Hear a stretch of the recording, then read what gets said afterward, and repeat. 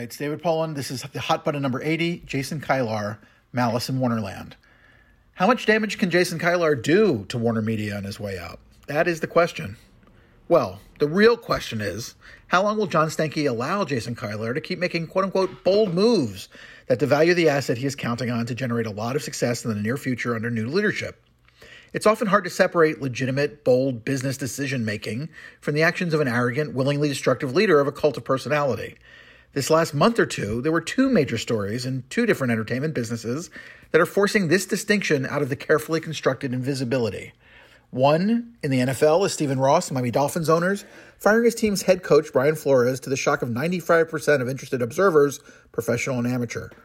The coach had just brought his team, very young team, from a 1-7 start in the last season to a 9-8 finish, just one win from the playoffs. It was his second straight winning season, the first time a Dolphin coach had achieved this in 2 decades. His defense was top-ranked in many categories. So why did Ross fire him? He refused to say. But after the shock firing, a series of rumors started floating around the media, accusing Flores of not being enough of a team player, being too brusque, and suddenly being alleged to desperately be trying to find a new quarterback to replace their high draft pick quarterback, who has a 15-8 record over 2 seasons, after we spent the entire season hearing that it was Ross that was pushing that agenda. Here's some quotes back and forth. Did you consult with other executives before you made this decision? There is a group of folks that you would expect to be involved in this from a legal standpoint and an HR standpoint. Question. But did you consult with other executives, maybe the ones who've taken over, about this decision and the effect it'll have on the company? Answer. I'm not going to answer that question. Question. Does that mean no? Answer. I am not going to answer that question.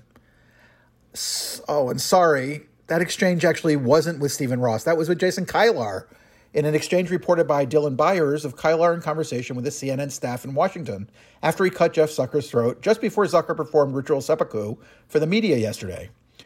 Specifically, it was an exchange with Caitlin Collins, the White House chief correspondent who was meeting Kilar for the first time. For the long ago days of Kilar's Wall Street Journal profile, all the way back in May 2021, when he said, "My job as a leader is to provide context and rationale and explanation behind the change."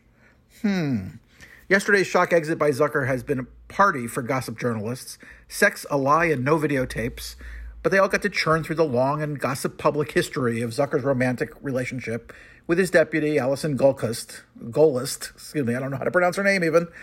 Not coerced sex or harassment, not a career effort by Golist, whatever.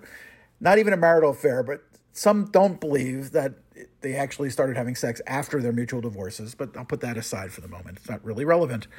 As for at the base, Jason Kilar pushed the button on an enemy who was sure to continue in leadership after incoming David Zaslav when he was negotiating his severance, Kilar's severance, at the end of a massively compensated attempt and failure to modernize and grow Warner's.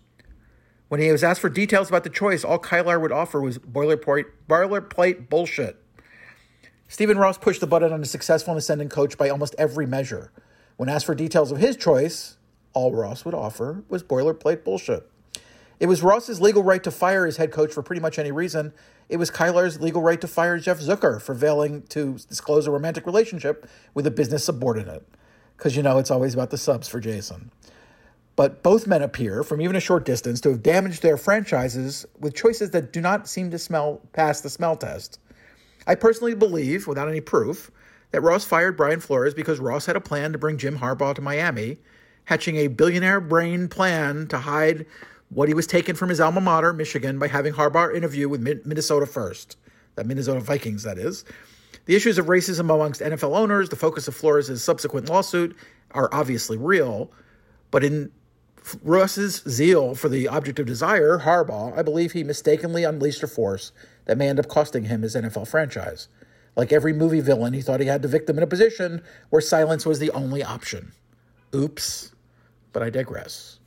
Jason Kilar is an 800-pound gorilla as long as he has his job and seems perfectly happy to destroy Warner Media to maintain his image as a forward-thinking leader of vision. He is the reason why top executives are shockingly locked out of their computers and walked out the doors of offices with a box of stuff when they have nothing left to lose, as opposed to lingering around for month after month.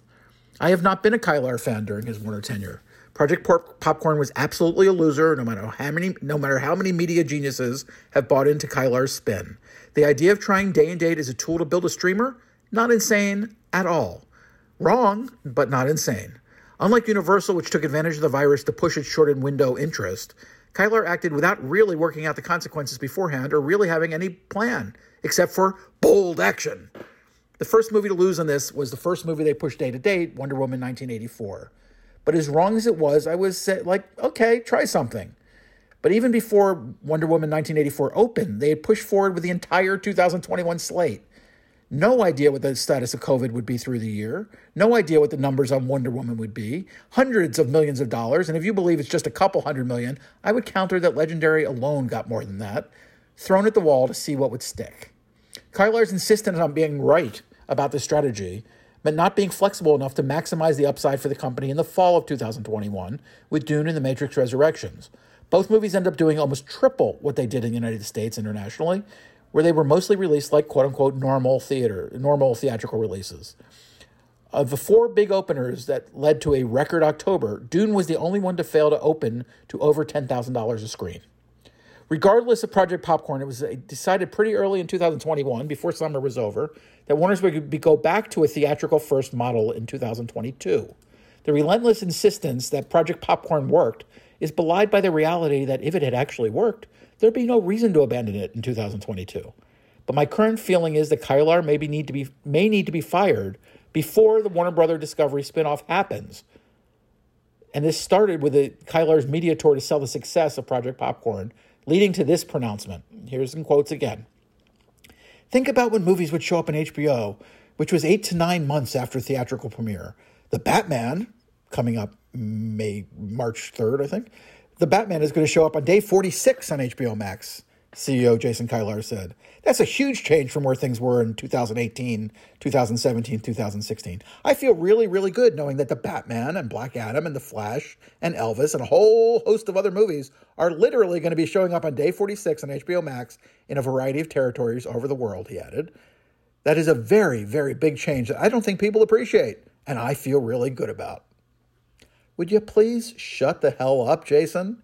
If you're selling HBO, yeah, it is a benefit that movies are coming to the service much more quickly. Yes, absolutely. But is this good for Warner Media?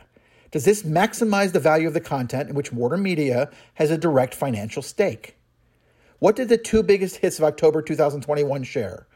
Neither one announced the VOD date or streaming date or physical media date within weeks before or after their release.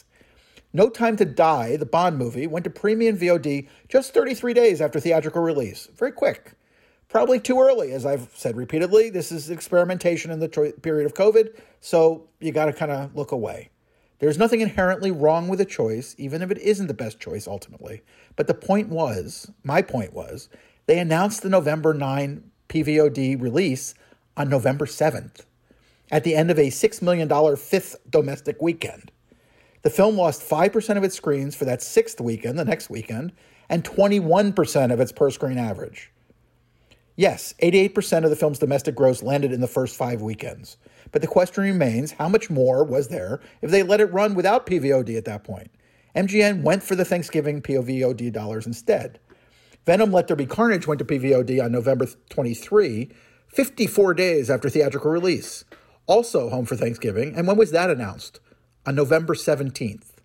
Neither film did $1 million over a weekend at the box office after they hit PVOD. So the chicken and the egg question is still an ongoing debate. Dune, the Warner Brothers movie, did $108 million despite a day-and-date release and in face of a very heavy prove-it feeling in the marketplace. Not only did the film get rave reviews, but critics repeated almost like a mantra, you need to see it in a theater. The sense I have from most people I spoke to in October was that the word of mouth was exceptionally strong. Still, the film dropped like a stone in theaters, 62% the first weekend, then 52% in weekends 2 and 3. I believe that Dune would have played strong through a soft November if Warner's had had a normal theatrical release. I can't prove it, and no one can prove otherwise. Did Warner's believe in Dune when it landed? Don't have any idea of that. But we do know they'd already paid Legendary out for the day and date during the summer. And once that happened, there was no going back. You got Kilar absolutism. It's all very lovely to have favorite children, But when you're so obsessed with one child over all the others and are willing to do damage to the institution that you've built that promotes your child's interest, one child's interest over the others, you have trouble. And now Mr. Kilar goes to Washington to kill off an executive who's wildly controversial already, but who has a loyal team and, as noted before, is reasserting his passion for the work under soon-to-arrive new leadership. And when questioned by the staff, a bunch of hard-charging reporters, Kilar basically takes the fifth time after time after time. Quoting him, "I felt that this was the right course of action, full stop. I commit to you that this was carefully thought through in terms of each scenario and every possibility, and in the end that this decision that I came to, and I am comfortable with this decision." Kilar is beginning to look like Eddie Murphy breaking stuff at Torchy's, the redneck bar, in 48 Hours. Look at here.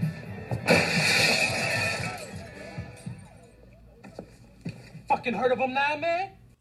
Problem is, Kilar seems to think, or wants you to think, he's always the good guy in the story. And Reggie Hammond's character, played by Eddie Murphy, is the good guy in that movie in many ways. When faced with someone who's not a sucker, he's an honest crook. But one of the tensions in the movie is that he is always motivated by his own interests. He wants his money. He wants sex. He wants to keep his sanity and pride till he gets out of prison. Getting the bad guys is never really what he wants in this movie. He's forced to confront them and get what he wants and what his partner wants. Kind of partner, not partner. Specifically not partner in that movie. Not partner, not friend. But he never becomes pleased with the idea of confronting the bad guys. He knows they're deadly, and if he can just sneak away with what is his, he'd prefer it. But going back to Torchy's... Well, look, I think you're on your way to being out of business, all right? Let's see what we can fuck with next. Hey, man, all right, okay. That question goes right to John Stenke. What will Jason Kilar fuck with next that'll make David Zaslav's new company weaker at birth? 2 or 3 or 4 months of someone as smart and apparently vindictive and comfortable not answering for his decisions as Kilar is a long time. Look at what he's been able to do in just 2 years. And I don't just mean failing utterly to fix the tech problems with HBO Max, which I now have to sign off of and sign back into every time I want to use it on my TV. I mean, what surprises next? What scores does this kind, gentle, benign genius Jason Kilar want to settle before he gets his high 8-figure payout? I really don't know. I don't think they'd let him sell the rights to Harry Potter to Comcast, or to throw $600 million at Disney to buy partial rights to the Avatar sequels, or to greenlight a Citizen Kane remake focusing on Jay Penske. But I would be surprised if there wasn't at least one more surprise to come before Kilar rides off into the sunset to Amazon or Apple or some international company where they'll pay him $75 million a year for a few years before closing the division they hired him to run. Until tomorrow.